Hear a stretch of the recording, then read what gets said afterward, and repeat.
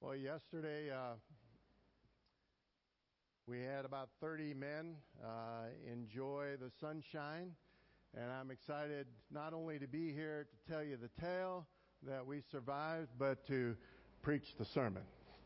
So very grateful. We had an awesome time. There were only two falls yesterday that were unintentional, and then there were those who were pulling people off the rafts that just happened to happen afterwards. But it was a great time, and so excited to be here. And so when you look around and see those who are glowing, there's a reason for that.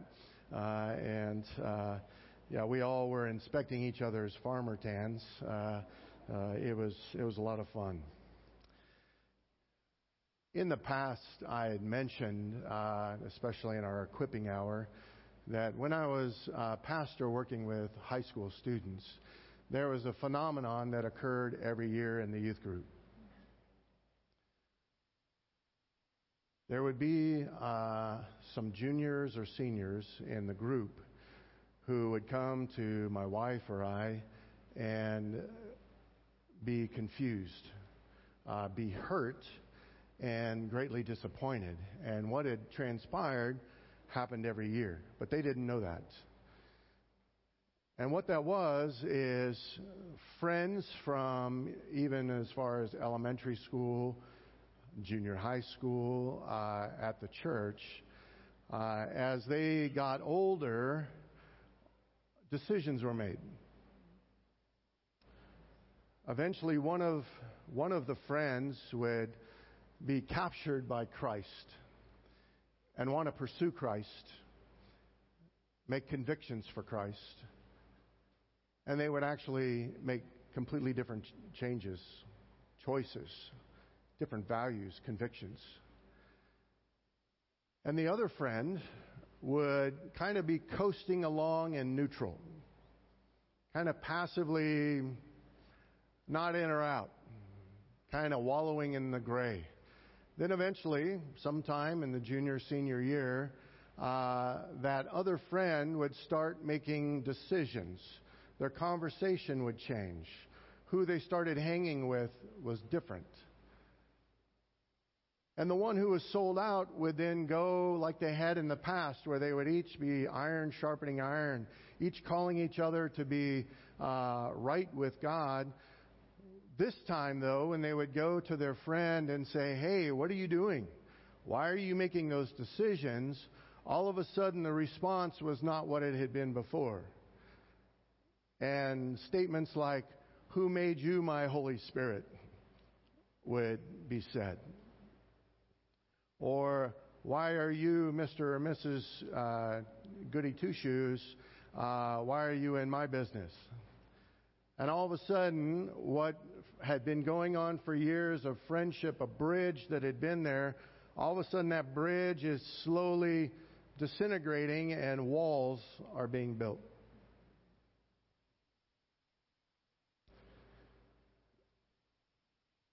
And then students would come and say, "What's going on?" Because they didn't realize the dynamic that was occurring. But as a youth pastor, it was very obvious what was happening. And it happened every year. The reason I mention that is that's exactly what we're going to look at today in Scripture. We, in the past two sessions that I spoke, we looked at a passage at the end of James chapter 3, where James provided one of 13 self-tests where the Jews who were in part of the diaspora, they had been persecuted in Jerusalem, and so they had fled out into other parts of the Roman Empire, and they were parts of local churches. And James, the half-brother of Jesus, is writing to fellow Jews who are in these churches, and he's challenging them, "Are you in the faith?" And he's giving them 13 tests to evaluate themselves, take the pulse, and say, "Am I in or am I out?"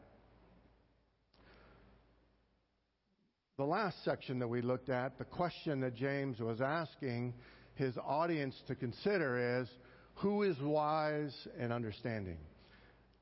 Who fears God and avoids evil? And there was also in the text there kind of an unspoken question, and it was, which wisdom do you embrace? Do you embrace the wisdom of God from heaven, or do you embrace the wisdom of the world that is natural and demonic?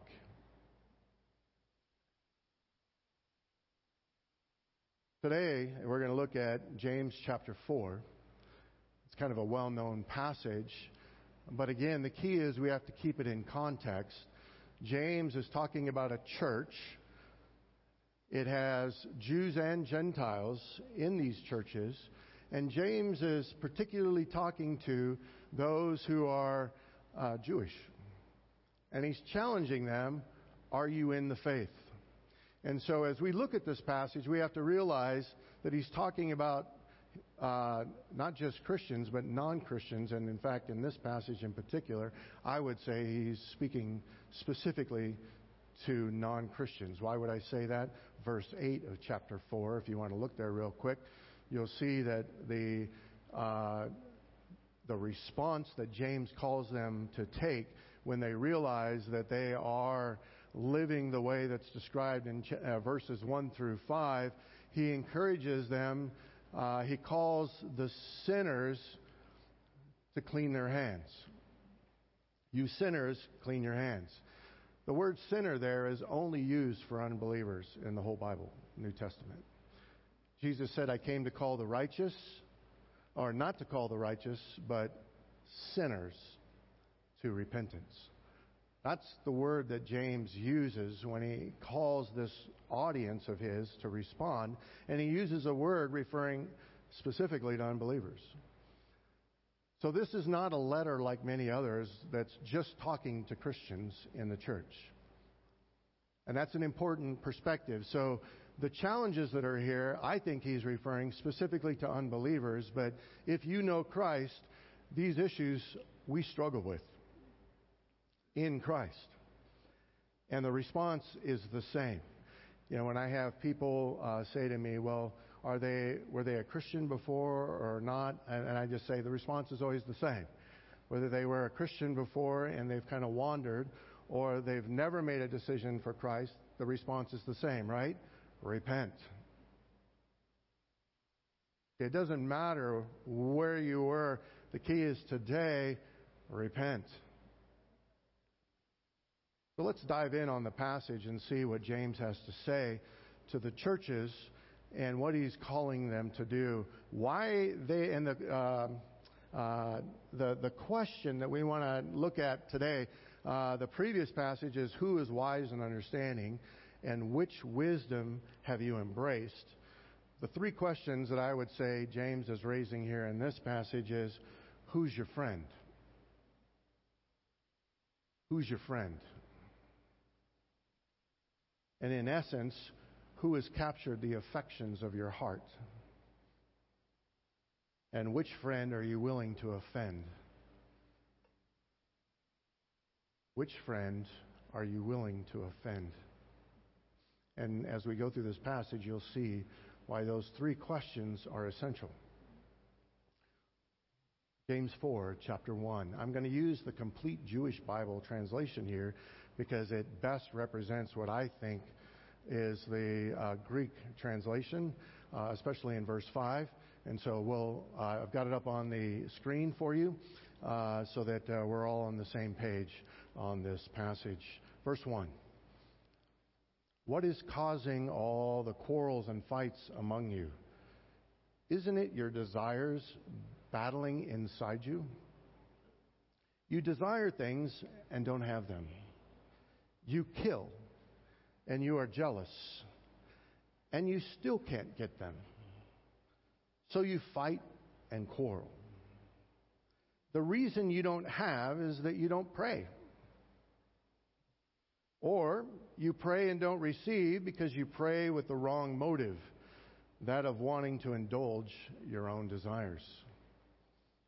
You unfaithful wives. Don't you know that loving the world is hating God?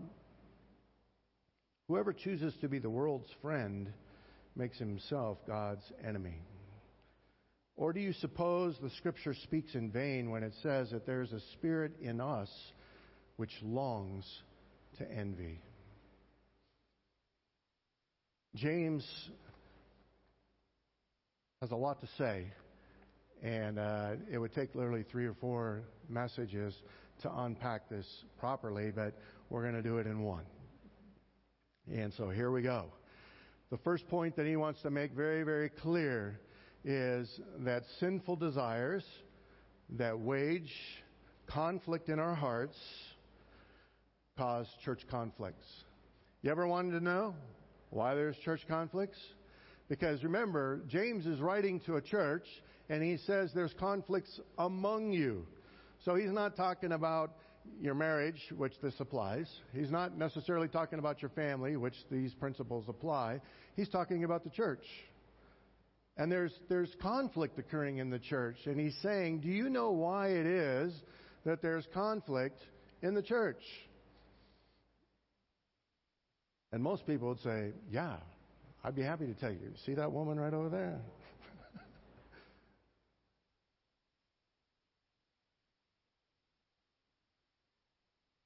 So James is asking the question, then he answers it. He says, isn't it your desires battling inside you? Very important. Notice the geographical location of the conflict. Your tendency is, and the world will tell you, that the conflict is people outside you or the circumstances that you're in. If I just had different circumstances. Now, I know there's many in this room that can relate. Here we go. If I only lived in Idaho, it would be a lot better. It's the circumstances in LA here. It's the family that I'm living next to. If I just was living somewhere else, conflict would go away. According to James, that's not true.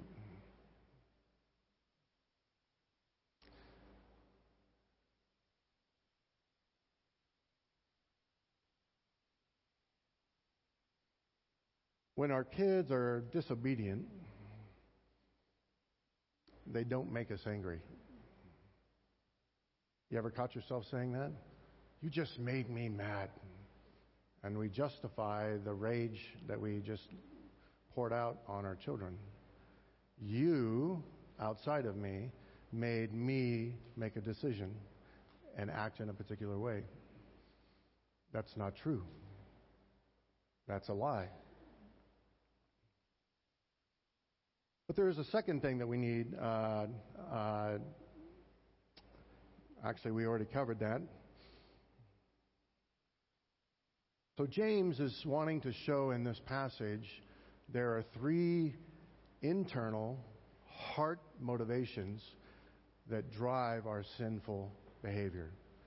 He wants us to know it's inside of us. It's not outside of us.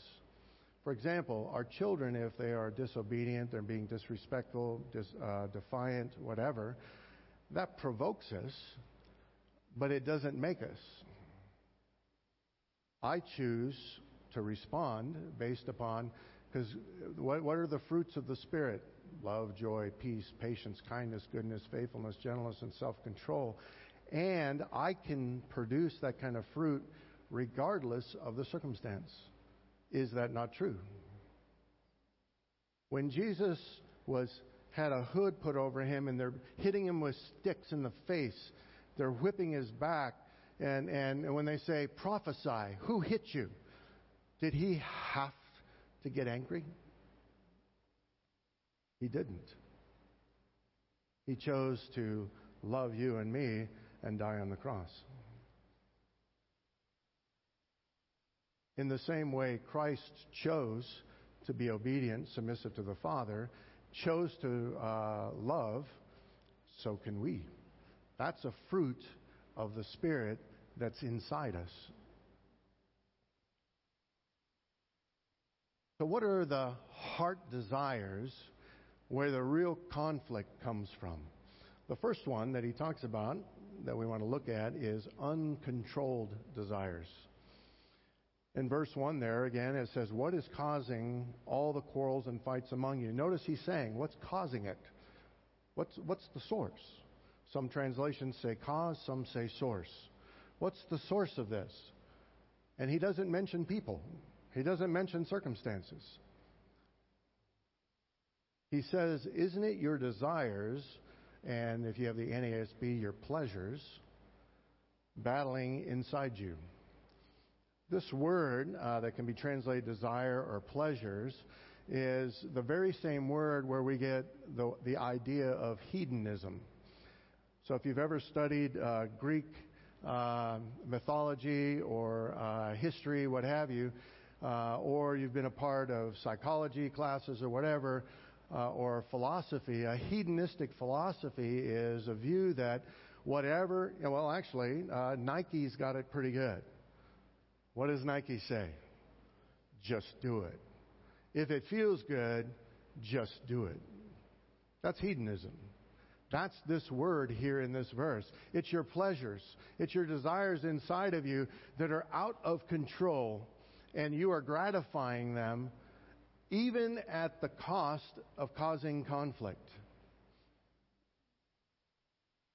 Isn't it any wonder that when a married person decides to gratify themselves outside their marriage covenant, that there's a conflict that occurs?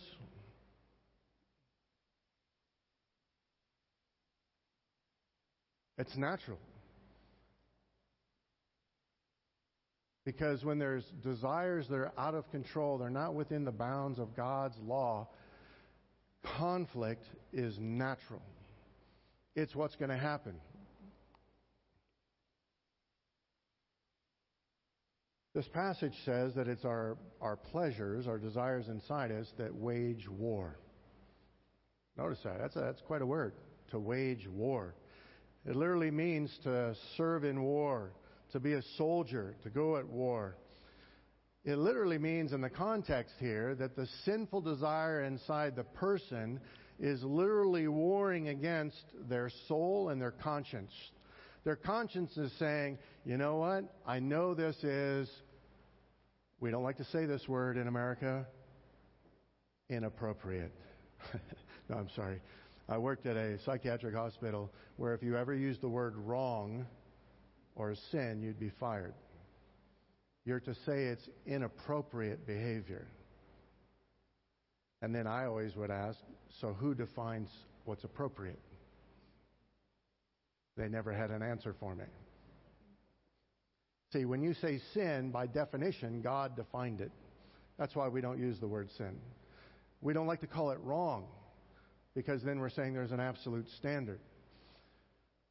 So when a person has these pleasures that are driving, the reason it's waging war is their soul and their conscience is saying, you know this is wrong, even though they're not a Christian. They know it's wrong. Yes, no. You know, it's like the two angels on the shoulders, right? Go for it. You deserve it. You're the one. You the man. And the other one's like, oh, I wouldn't go there. No, you have no idea how far that's going to go. And it's this battle waging in your soul.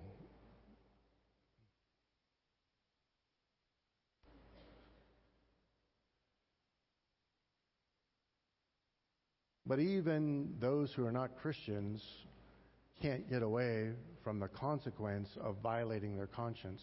Notice what it says in Romans 2, verse 14.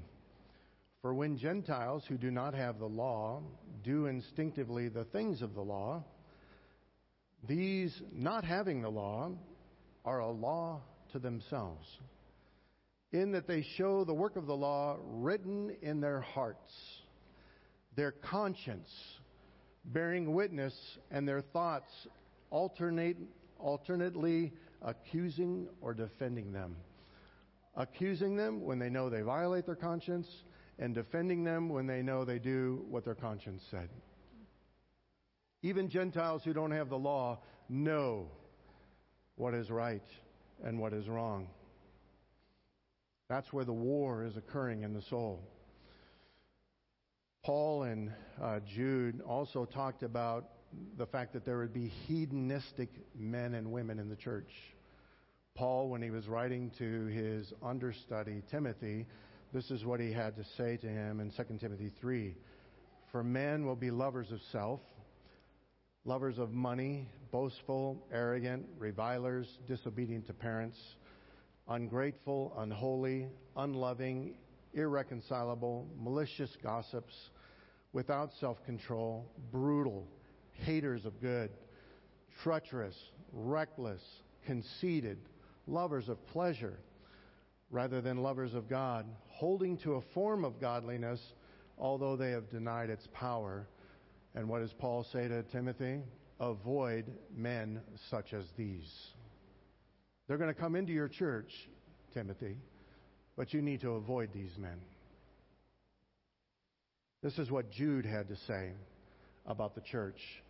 He was referring to ungodly men.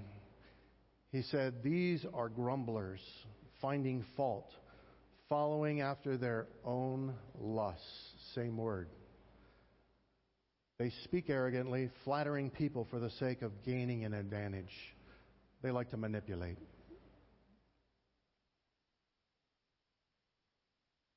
So what does hedonism look like in the church?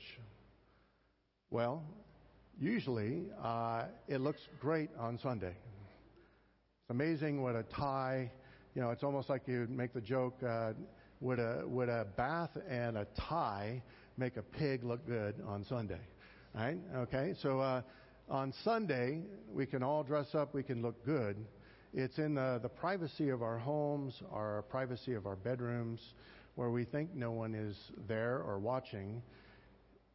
Hedonism is what the Bible calls enslavement. In Romans, Paul said that whatever you do, you become a slave of. So when you sin, you become a slave of sin. It's enslavement. The world likes to use the word addiction. So what are the addictions that someone who's in the church, they're looking good on Sunday, but they're really struggling with these pleasures and gratifying them? They're going to struggle with spending and debt and stealing. Out of greed, they want to own things even if their debt causes harm. I've unfortunately worked with those who were in a counseling session, and in the process of the counseling, we found out that one of the spouses had, there was one scenario, it was over $100,000 in credit cards. They didn't even know they had the credit cards, much less $100,000 in debt. And now it's both of their debt. Porn, immorality, adultery. I must have gratification. I don't care who it hurts. Food. Food's a comfort instead of Christ. Exercise, adrenaline. Pursuing thrills, looking for endorphins to satisfy and bring contentment.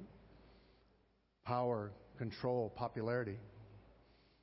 Being important rather than being important to Christ, who already has died for us. Alcohol, legal and illegal drugs, pursuing chemical peace instead of the Prince of Peace. Do these things happen in the church? Yes. Even believers struggle with these things. But James wants to make it clear that the reason why there were conflicts occurring in the church was because there were some, especially unbelievers, who were struggling with uncontrolled desires in their life. And not only was that uncontrolled desire warring against their own soul, it was causing conflict in the church. See, one of the things that we don't realize is we try to keep that desire inside. We don't want it to spill over into Sunday. We want to keep that Monday through Saturday. But what happens with sin? It eventually, we lose control of it. See, well, that's the definition here, right? It's uncontrolled desire. And you can't control the fallout either. James brings us to the second desire of the heart that can cause conflict within a church, and that is unfulfilled desires. In chapter 2, he said, you desire things and don't have them, so you kill, and you are jealous or envious, and you can't get them, so you fight and quarrel. What James is saying is that when our internal desires are frustrated and unfulfilled, I'm going to do something externally. See, you have it, I want it. Something now is going to have to happen here so I can get it. I can't keep it inside any longer. I'm going to have to act upon this. And notice jealousy, envy, even murder. Now think about that. James is talking to the church here. That's what's sobering about this passage. He threw out the word. Some of you even would kill in the church to gratify your frustrated desires. What does the word lust mean there? It's like a synonym of epithumeo, which was the strong desire that we talked about earlier. But in this context, it's any strong desire, because this same word is used for those who want to be elders in the church. It's a good thing to have a strong desire to want to be an elder. But because of the context, it's a bad thing in this situation. It's a strong desire that's not good.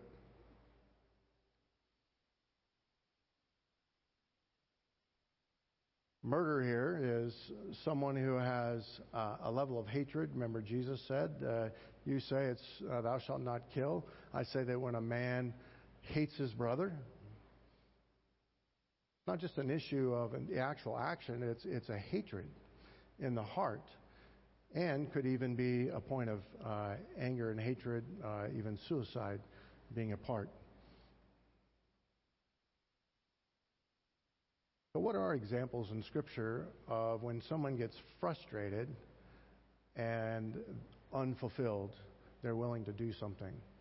The best one is King Ahab. I don't know if you remember the story of King Ahab.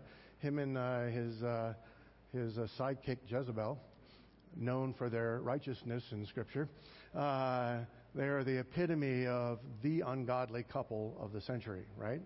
And so they're king and queen of Israel. And Ahab notices that at one of their palaces, next to the palace is this beautiful piece of property that a man named Naboth has a garden there. And now get this, King Ahab wants a vegetable garden, and he'd like it to be next to the palace. Doesn't that bring a tear to your eye? King Ahab wants a vegetable garden. And he goes to the man and says, I'm even willing to buy it from you and give you I'll either buy it from you or give you another property. What do you say? And he says, no, this is the inherited land that's given to us by God. I could never do that. So here's the king of the country. He's pouting. He's pouting in his room, and his wife comes in and says, why is your countenance fallen? Why are you depressed?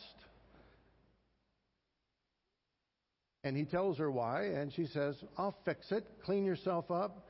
I'll fix it.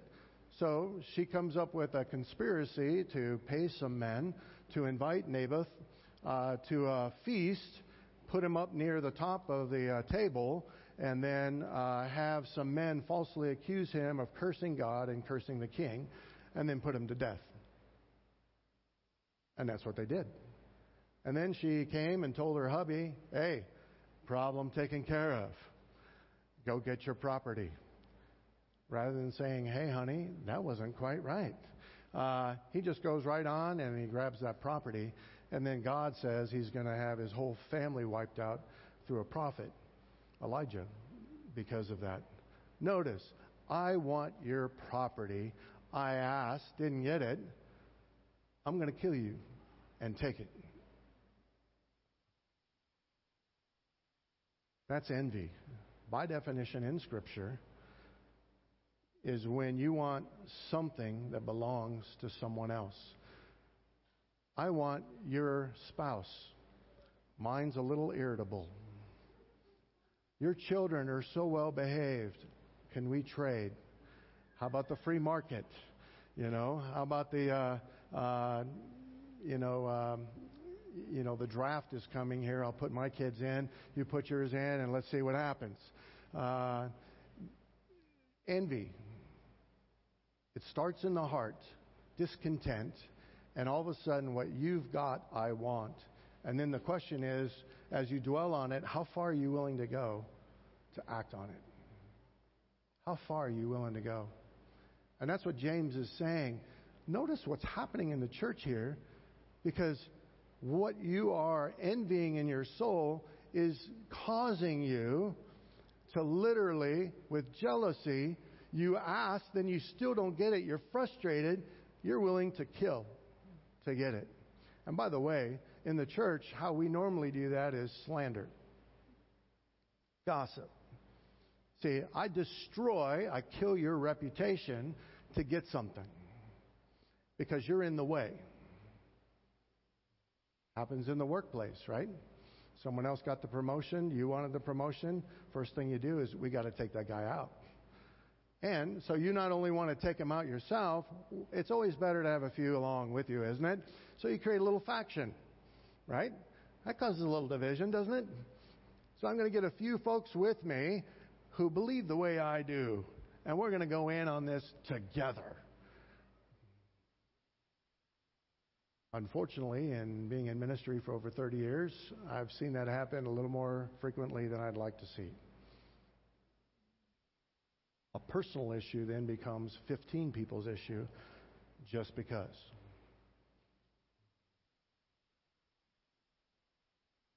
Joseph did the same thing, or had the same thing happen to him, right? Well, Dad likes Joseph. Gave him that coat. He has dreams, says he's going to be bigger than, we're going to worship him? Come on. It was jealousy that motivated them to, they were actually contemplating killing Joseph, right? And then they sell him into slavery. That's a good way to have a little sibling rivalry, okay? The relationships at the reunions were a little different after that. But notice what they had to do. What did they have to do after they sold him into slavery? They had to lie to their father. That affects a relationship. Their father is weeping and grieving for years the loss of a son who's not dead. That's where conflict comes from, right within our own hearts.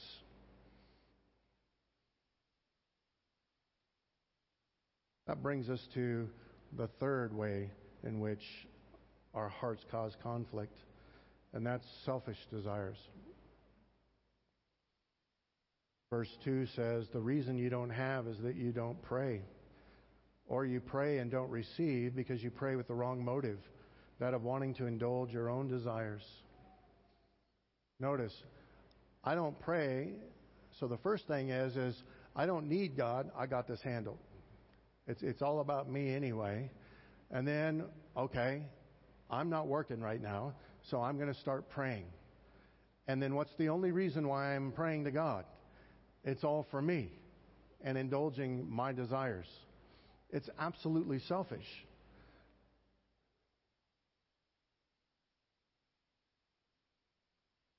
All they want is to indulge their own desires. So James gives us three desires. The uncontrolled desire, the frustrated and unfulfilled desire, and the selfish desire as the reasons why someone especially who's in the church, who's a Christian pretender. That's the word we used from the last message, because the word used in the previous passage for, he challenged them to no longer lie to themselves. The word to lie literally was to pretend. Stop pretending that you're a Christian. Stop it. And that's what James is saying here is, guys, be honest about what's in your heart. You have uncontrolled passions. You have these strong desires that are frustrated, and you're selfish.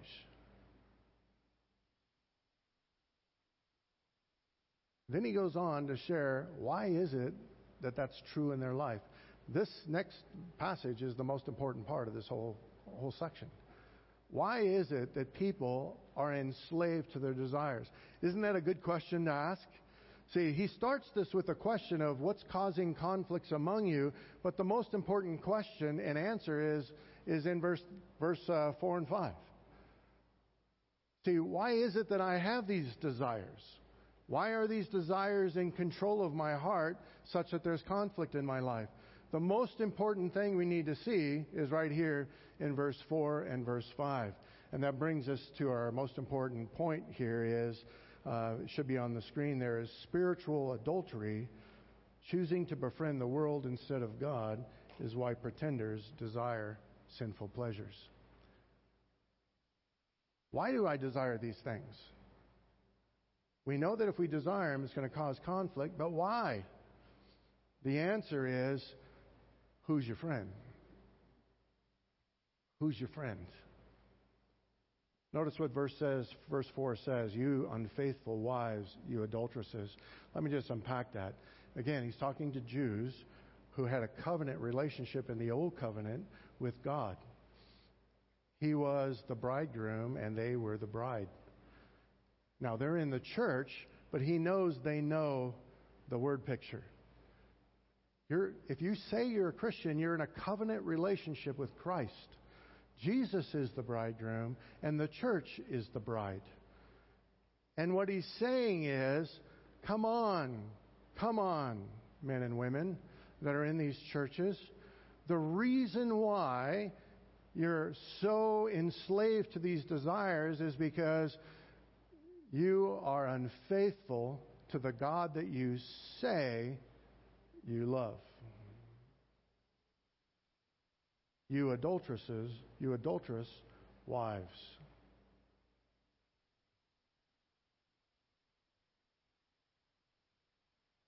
Don't you know that loving the world is hating God? Whoever chooses to be the world's friend makes himself God's enemy. Or do you suppose that Scripture speaks in vain when it says that there is a spirit in us which longs to envy? So here's the implied question in this passage. It's not there, but I think it's implied, and it fits right in with the question that's there in verse 1. The question is, as professing believers, why are you choosing to gratify your sinful desires and cause conflict in the church? And I think the implied answer that James gives us is, it's because you've chosen to befriend the world, which makes you an enemy of God. That's the issue. See, it's not, let's just go and see how I can control these desires a little better than I used to. The issue is, who's your friend? That's the real issue on the table. Who do you worship? Is it food? See, remember, when you hurt, this is true. It's true in all counseling. When you hurt, where do you go for comfort? That's your God. Is it Jesus in prayer or the freezer? Or I go to the arms of someone I shouldn't. Or I need to go talk to someone that I shouldn't. Because I choose not to pursue Christ.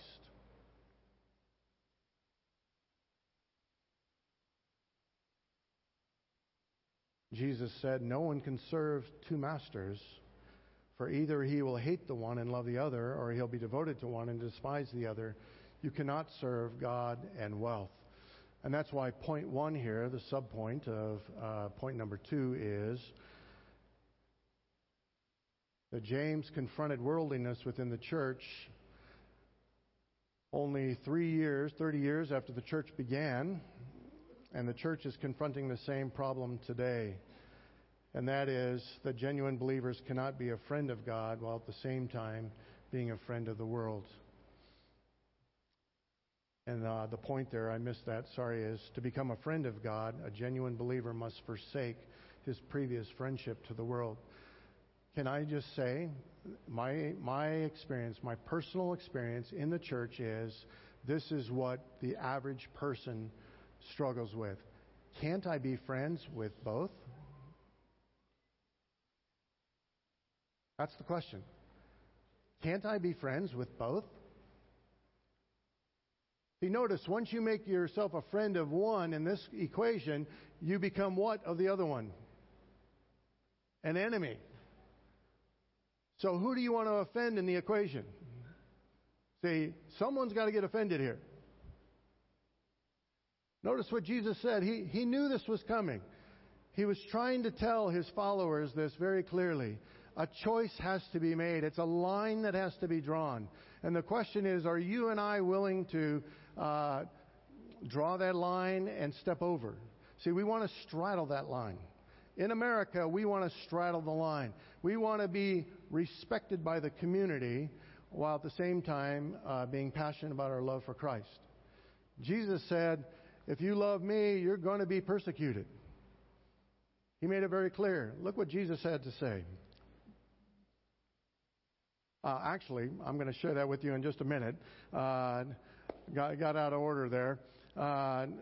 But the second thing that I want to mention that's clear here in this passage is the Scriptures have always taught that the natural man, who is a friend of the world, will always have the strong desires of envy. That's what James is saying here. There's two ways to interpret verse 5. There's one that believes that this whole passage is talking to Christians and that God is saying, I'm jealously desiring the Holy Spirit that's in you because you're being unfaithful to me right now. That's one way, and if you have the NASB, that's what it says. They chose that interpretation in verse 5. The King James Version, the Geneva Version of Calvin, and also the Complete Jewish Bible, which I use here, they take a different tact. They're not saying that he's not talking to a Christian. He's talking to a non-Christian that you naturally have envy in you and jealousy. So it's the non-Christian who naturally has jealousy and envy in them. Isn't that what Scripture says? Right? All the way from Cain and Abel, right? From the very beginning. Cain's a little envious of Abel's sacrifice. What do? You kill him.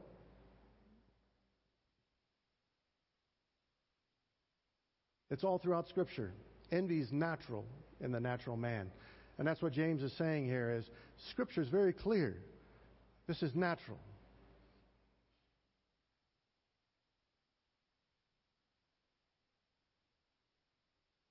First ministry I was in, got a phone call. It was later in the afternoon. It was probably about 6, 7 o'clock in the summer. And a senior, a young man that was a part of our youth ministry, Mike, he called me and he said, can I come over now? And I could tell he was crying. I said, sure, Mike.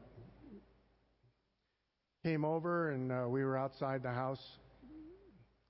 And he said, I understand. See, he'd been a part of the youth group for 2 years, but he had not made a decision for Christ. Good kid. Every mother in the church would have loved him to be their son. Absolutely respectful, loved kids. He was the oldest of all of his siblings, took care of them, loved on them. Kid was amazing. But he was not a believer. He comes over, he's crying, and he got it. The light went on, and this was the question. Mr. Groves, is it true that if I say that the gospel is true and that the only way to be a Christian is through Jesus, then that means my mom, whom I love and adore and is not a Christian, she's going to hell? Is that true? Yes, Mike, that is true. See, he realized if I say yes to God, he was going to have to admit that where his mom was different. He wanted his mom's love. He respected her so much. She was an amazing woman. Absolutely amazing woman. He understood the cost of what it meant to be a Christian. He had to count the cost. If I say yes to Jesus, that means I'm going to be on a different side of the line than my mom. And if my mom asks, son, am I going to heaven and going to be with you? He knew that if he was going to be honest with his mom, the answer was no. You can imagine, in his soul, he loved his mom. He wanted to be a friend with his mom and a friend of God, and he knew there was a decision he had to make. That's why Jesus said, therefore, whoever confesses me before men, I will confess him before my Father who is in heaven. But whoever denies me before men, I will also deny him before my Father who is in heaven. Do not think that I came to bring peace on the earth. I did not come to bring peace but a sword. For I came to set a man against his father, a daughter against her mother, and a daughter-in-law against her mother-in-law. And a man's enemy will be a member of his own household. He who loves father or mother more than me is not worthy of me. He who loves son or daughter more than me is not worthy of me. And he who does not take his cross, follow after me, is not worthy of me. He who has found his life will lose it. And he who has lost his life for my sake will find it. Just like Mike, that's the question on the table this morning for all of us. Especially those who are here who you know in your heart you've not made that decision for Christ. The question is, today, who is your best friend? Really? Not what you say. Because the next question is who's captured your heart? See, that's verses 1 through 3. What has captured the heart of a pretender? It's all those desires. See, because Scripture says if you love me, you'll deny those desires, and you will follow me and pursue holiness to be like him. You can't have both.